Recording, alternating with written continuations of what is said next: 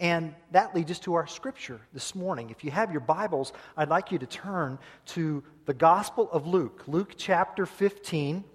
Luke chapter 15, I'm going to be reading verses 1 through 10. Verses 1 through 10. You'll find that on page 874 of your church Bibles. And if you don't have a copy of God's Word to call your own, please take the copy of the Bible that's in the pouch in front of you and just receive it as a gift from this church family. And I'm going to be reading Luke chapter 15, verses 1 through 10, and you'll find that also on the screen behind me.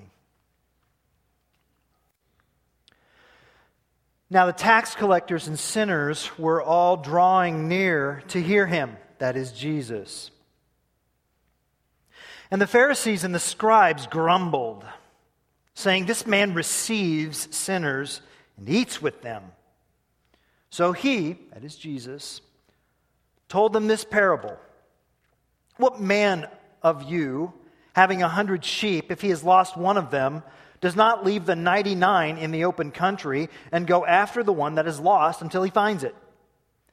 And when he has found it, he lays it on his shoulders, rejoicing. And when he comes home, he calls together his friends and his neighbors, saying to them, 'Rejoice with me, for I have found my sheep that was lost.' Just so, I tell you, there will be more joy in heaven over one sinner who repents than over 99 righteous persons who need no repentance. Or what woman, having 10 silver coins, if she loses one coin, does not light a lamp and sweep the house and seek diligently until she finds it? And when she's found it, she calls together her friends and neighbors, saying, 'Rejoice with me, for I have found the coin that I'd lost.' Just so, I tell you, there is joy before the angels of God over one sinner who repents." This is God's word. Michael Cheshire is a pastor in Colorado. He tells about a time that he was having lunch with a very good friend of his who also happened to be an atheist. They were at a sports bar having a conversation when on the television screen came this report about the fall of Ted Haggard.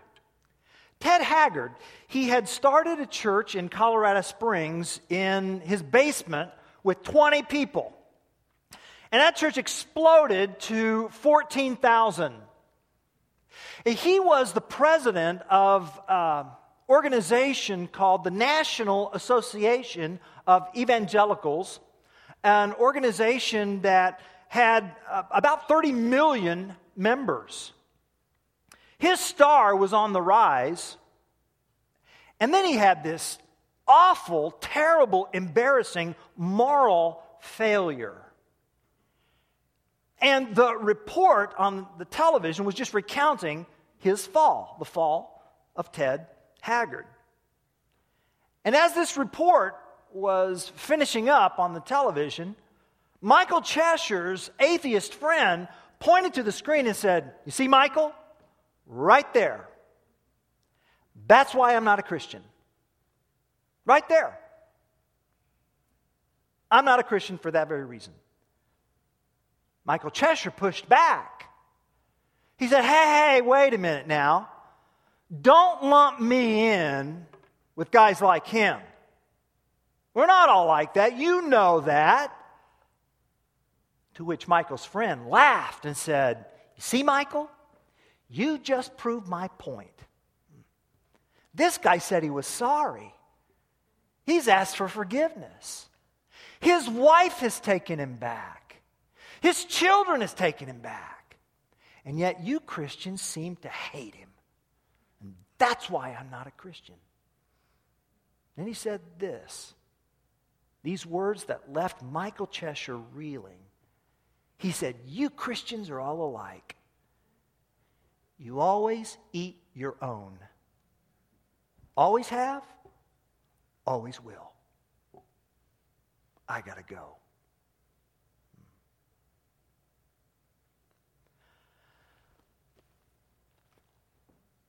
There's a lot of that going on in these verses here that I just read.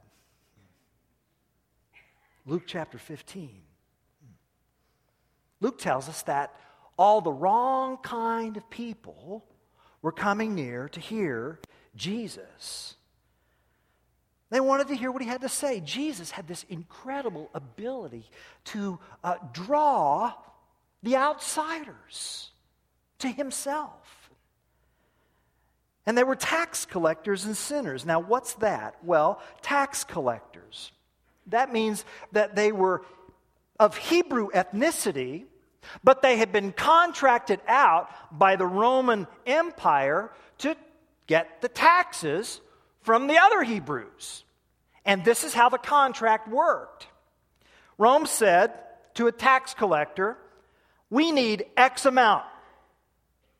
Go get it. You signed the contract, you're on the hook for that. Now then, any amount that you can get above and beyond that, well, that's for you."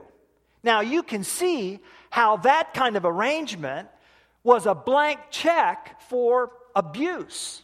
And there was rampant abuse in Jesus' day. And as a result, the Hebrew tax collectors, they were hated by their own countrymen.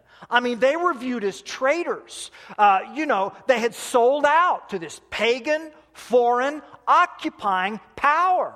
So they were just excommunicated. They were on the outside. And then there's this phrase, sinners. What's that? Well, that's just a catch-all phrase. That's just a catch-all phrase ranging from prostitutes to synagogue dropouts. Well, they're all just sinners, tax collectors and sinners. And yet they were drawn to the Holy One of Israel. Isn't that interesting? The countenance and the personality and just the presence of Christ drew the outsiders to the Holy One of Israel. Well, the Pharisees and the scribes, the religious elite, they did not approve of this at all. Verse 2 tells us that they were harumphing at this. Verse 2 says, they grumbled. They grumbled. Oh, we've seen that word before in the Bible. The New Testament comes to us by the way of Greek. And the word grumble in the Greek is the word gongusmas. Gongusmas. Say that with me on 3. 1, 2, 3. Gongusmas. Ooh, gongusmas. Kind of sounds like what it is, huh? Well, this is dia gongusmas. That's gongusmas on steroids. They were really uptight about this. This man, gongusmas, he receives gongusmas, sinners gongusmas, and eats with them gongusmas. Gongusmas. Ew. He eats with them. He eats with them. That's a very important phrase there because you see, we're talking Middle Eastern hospitality. We're talking table fellowship. We're talking when you eat with someone, you're doing life together. You're inviting them into your life. You're befriending them. You're not ashamed of them. You're coming to this table of family and friendship and love and acceptance. And so here on one side, you had all the outsiders, the tax collectors and the sinners. And then you had Jesus. And then on the other side, you had the quote-unquote insiders, the religious elite, the scribes and the Pharisees, who were the gongusmasers. And here was Jesus in the middle. And so he's right in the middle of these two. And so they're drawing near to hear him, the tax collectors and sinners, but these gongusmasers are gongusmasing. And so he's hang on just a second. What? Look, fellas, let's say that you were a shepherd and you had 100 sheep. Oh, well, that really set him off. It did. And here's why. We miss this. Shepherding in Jesus' day was a despised trade.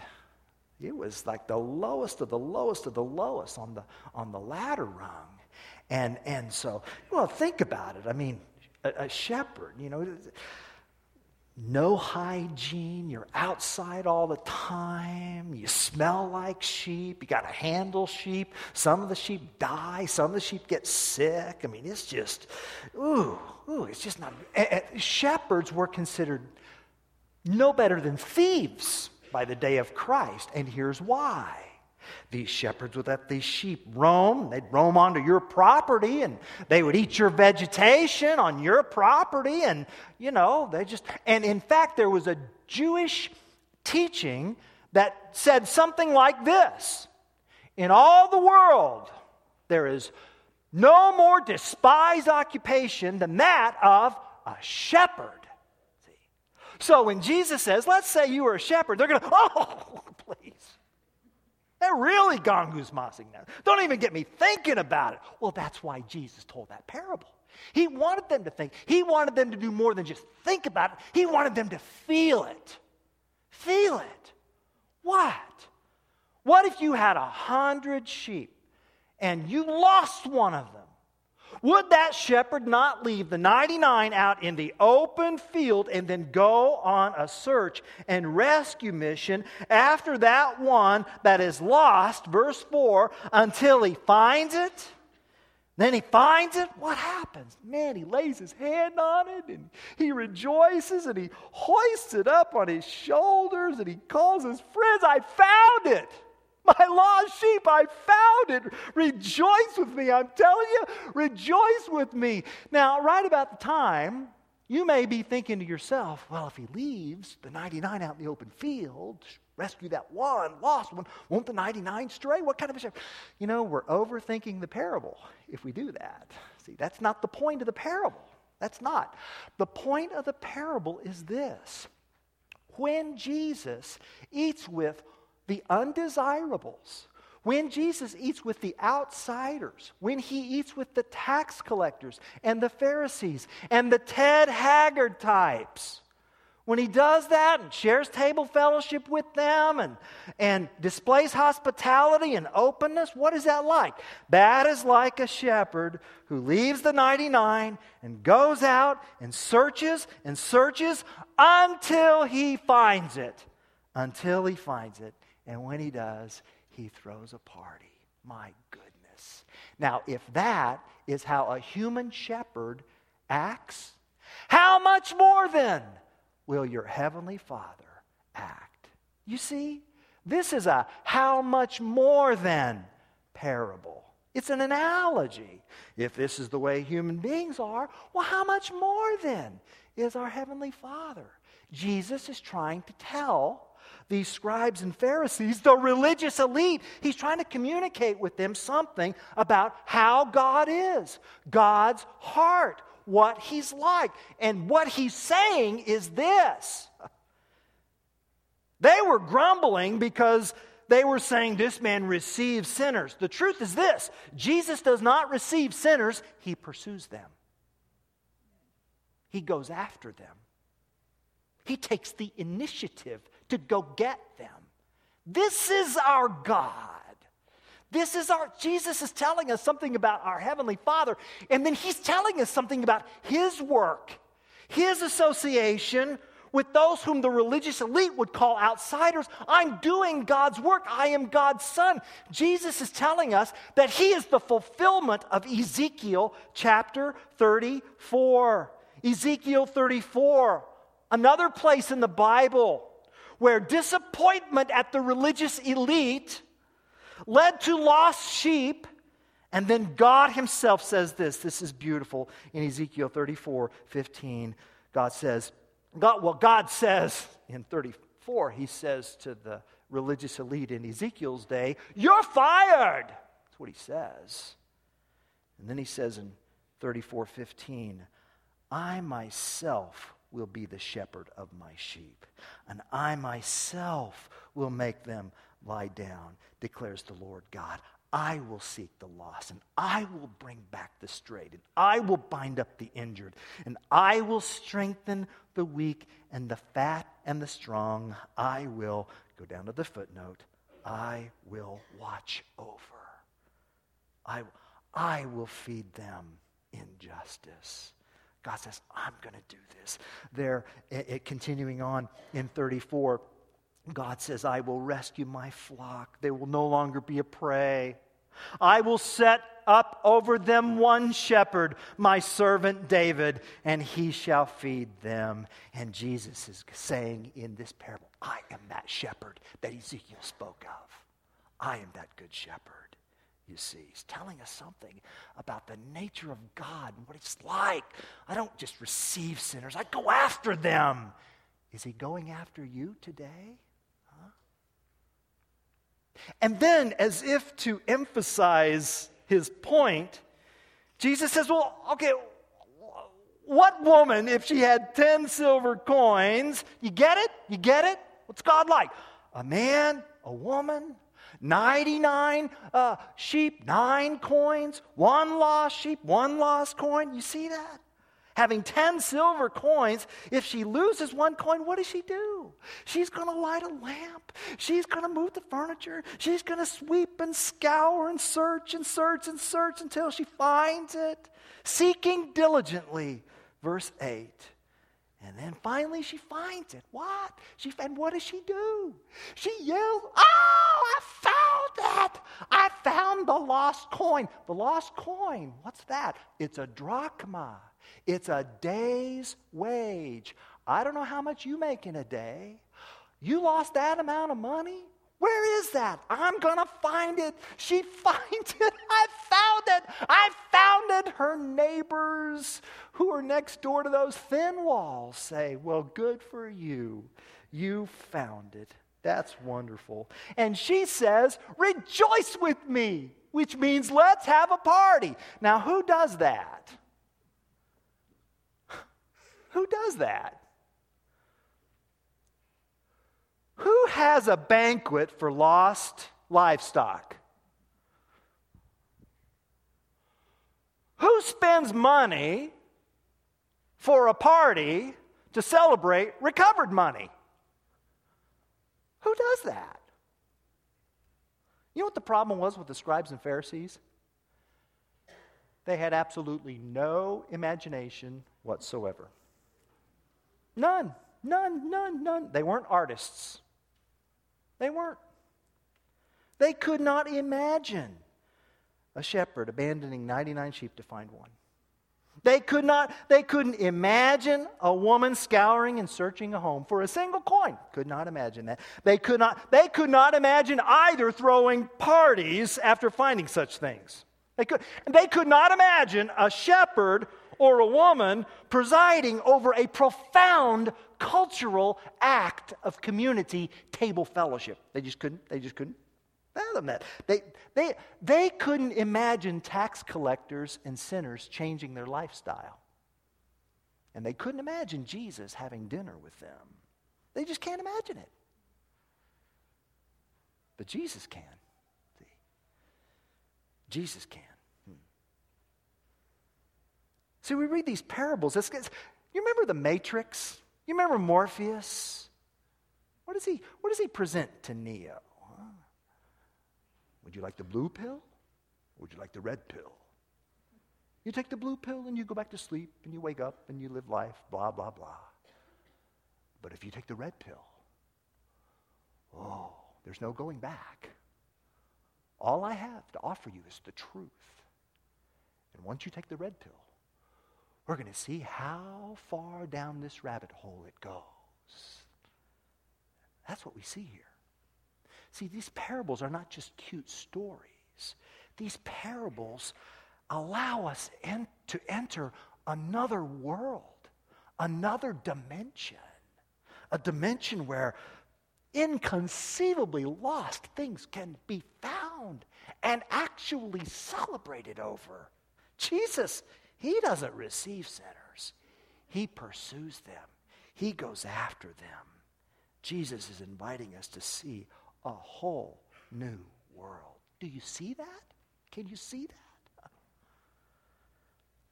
Now, right about this time in my studies, I'm thinking to myself, well, these parables with these outsiders and tax collectors and sinners, I mean, if we receive them, if we accept them, won't we, wait a minute now, won't we end up with some sort of squishy morality in the church? And the answer is no, for two reasons. Reason number one, there is a huge difference between moral discernment and personal condemnation. Huge difference. Jesus hung out with all the wrong people, but he never shared their lifestyle. In fact, he called them to holy living, and he calls us as well.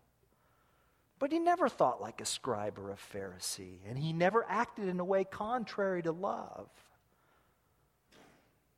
But secondly, showing up for dinner with Jesus is in itself an act of repentance, you see. See, those who share table fellowship with Christ, those are the ones who have decided to turn from what they've done and from their old life and who they are. And so they come to the table with Jesus knowing that this means a new journey, new life. You see, a lost coin is in effect a dead coin. A lost lamb is in effect a dead lamb. Functionally, it's dead if it's lost. And the lost son, for all practical purposes, is a dead son. But that they come to the dinner table with Christ is in itself an act of repentance where they say, I've been to that dead end and I don't want to be there. I want to be with the one who is truly life. And Jesus is not ashamed to call them brothers and sisters. And neither should we. Neither should we. Michael Cheshire, after that conversation with his atheist friend, he realized he lived within an hour of Ted Haggard. So he sent him an email. And they exchanged emails a few times, and they arranged to meet, to have lunch together. And this is what Michael Cheshire said after his conversation with Ted Haggard. He said, in less than 5 minutes of talking with Ted, I realized a horrible truth. I liked him. He was brutally honest about his failures. He was excited that the only people who would talk to him now were the truly broken and hurt. Deep inside, God was teaching me that true salvation is an ongoing process. So we spent 2 hours together and we just decided to stay in touch. And we became friends. But then Michael Cheshire said the funniest thing started to happen. He said, some Christians that I hung out with told me that they would distance themselves from me if I continued reaching out to Ted Haggard. In fact, some of the people in the church where I served told me that they were going to leave the church. Really? Like, does Ted have leprosy? Will he infect me? We're friends. We're not dating. But in the end, I was told that my voice as a pastor would be tarnished if I continued to spend time with him. And I found this sickening. And then Michael Cheshire said this. He said, I think it would do some Christians good to stay home one weekend and watch the entire HBO series, Band of Brothers, and marinate in it, and take notes, and write down words like loyalty, friendship, sacrifice, and understand the phrase, never leave a fallen man behind. And that's this parable, isn't it? This is the parable. This is a parable about in God's world, he doesn't leave the fallen behind. He doesn't just receive the lost, he goes after the lost. Listen, if you want to influence others for Christ, you've got to have the heart of Christ. And the heart of Christ is this: I'm not going to just receive you, I'm going to go after you. I'm going to pursue you. I'm going to pursue you. That's our shepherd. That's our shepherd.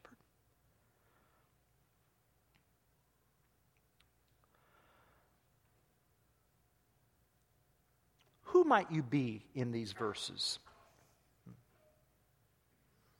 Who might you be? There's a real temptation to give you three choices, okay? And it would sound something like this. Are some of you scribes and Pharisees? Are some of you tax collectors and sinners? Are you Jesus? Three choices. I think that's a mistake. Because I think there's only two choices. Okay? And here they are. There's the lost, and then there's Jesus. Now, who are you? See. Some of us are lost in irreligious behavior. Others of us are lost in religious behavior. Both are lost. We're lost. And what Christ wants is to reclaim us and adopt us into His family. He loves the scribes and Pharisees too, you see. See, it's not just that He wants them to go. He doesn't want anybody to go away. He wants the irreligious lost. He wants the religious lost. He's going after them both. And His talk with them shows that He wants all around His table. I'm going to show you my favorite slide of this morning. Here it is. How to tell a sinner from a saint.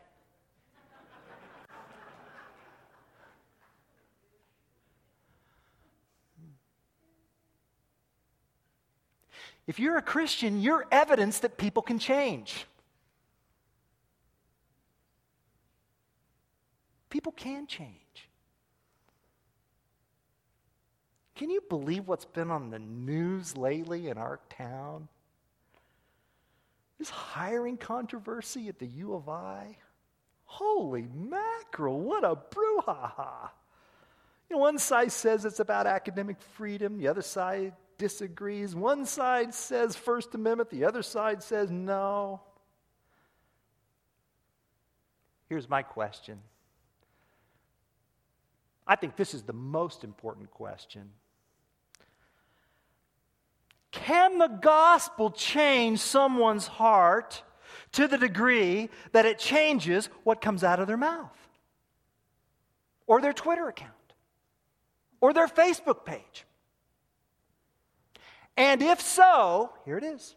If so, would such a person have a place in this church? Wouldn't we want to welcome them? What about the NFL scandal that's going on? Professional athletes committing acts of domestic violence against wives and children. My goodness. Can the gospel effect so much change as to quench the anger that would lead to such violent behavior? And if so, would we welcome such repentance? Would we? Well, we're here. The gospel's changed us. What unites us is not our righteousness, is it? It's His righteousness. His grace has covered over and blotted out our unrighteousness.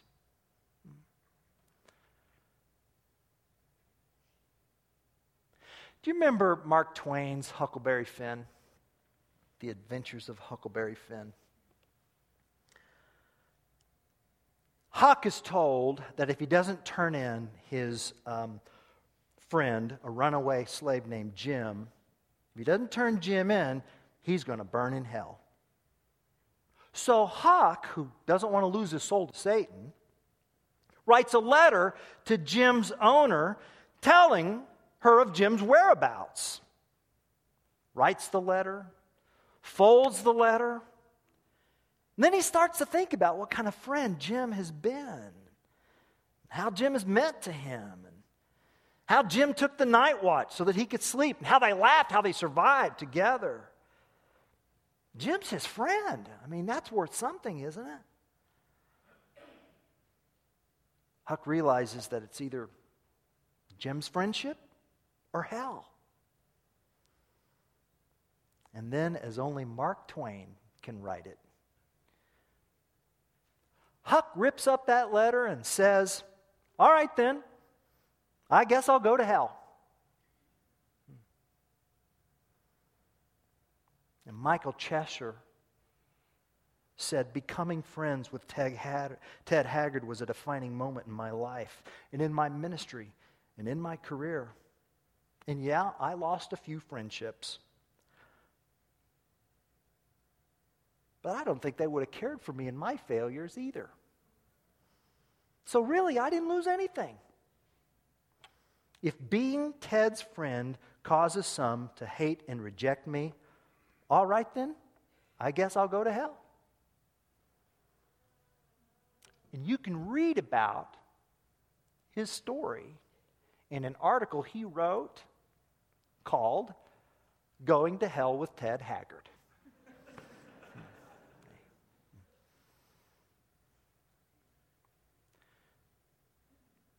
But that's what Jesus did, right? He went to hell for us on the cross. He was separated from his heavenly Father for our sins. He said, my God, why have you abandoned me?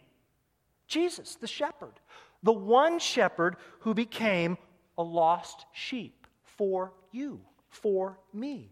1 Peter chapter 2, verse 24. He himself bore our sins in his body on the tree, that we might die to sin and live to righteousness. By his wounds you have been healed. For you were straying like sheep, but have now returned to the shepherd and overseer of your souls.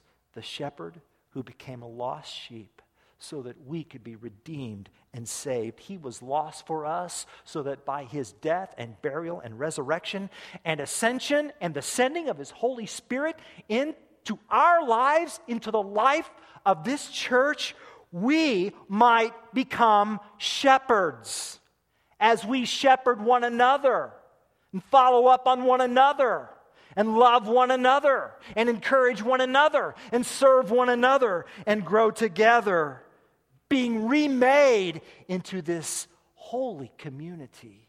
Holy not by our holiness, but his. Righteous not by ours, but his. Now that, friends, is church. Amen.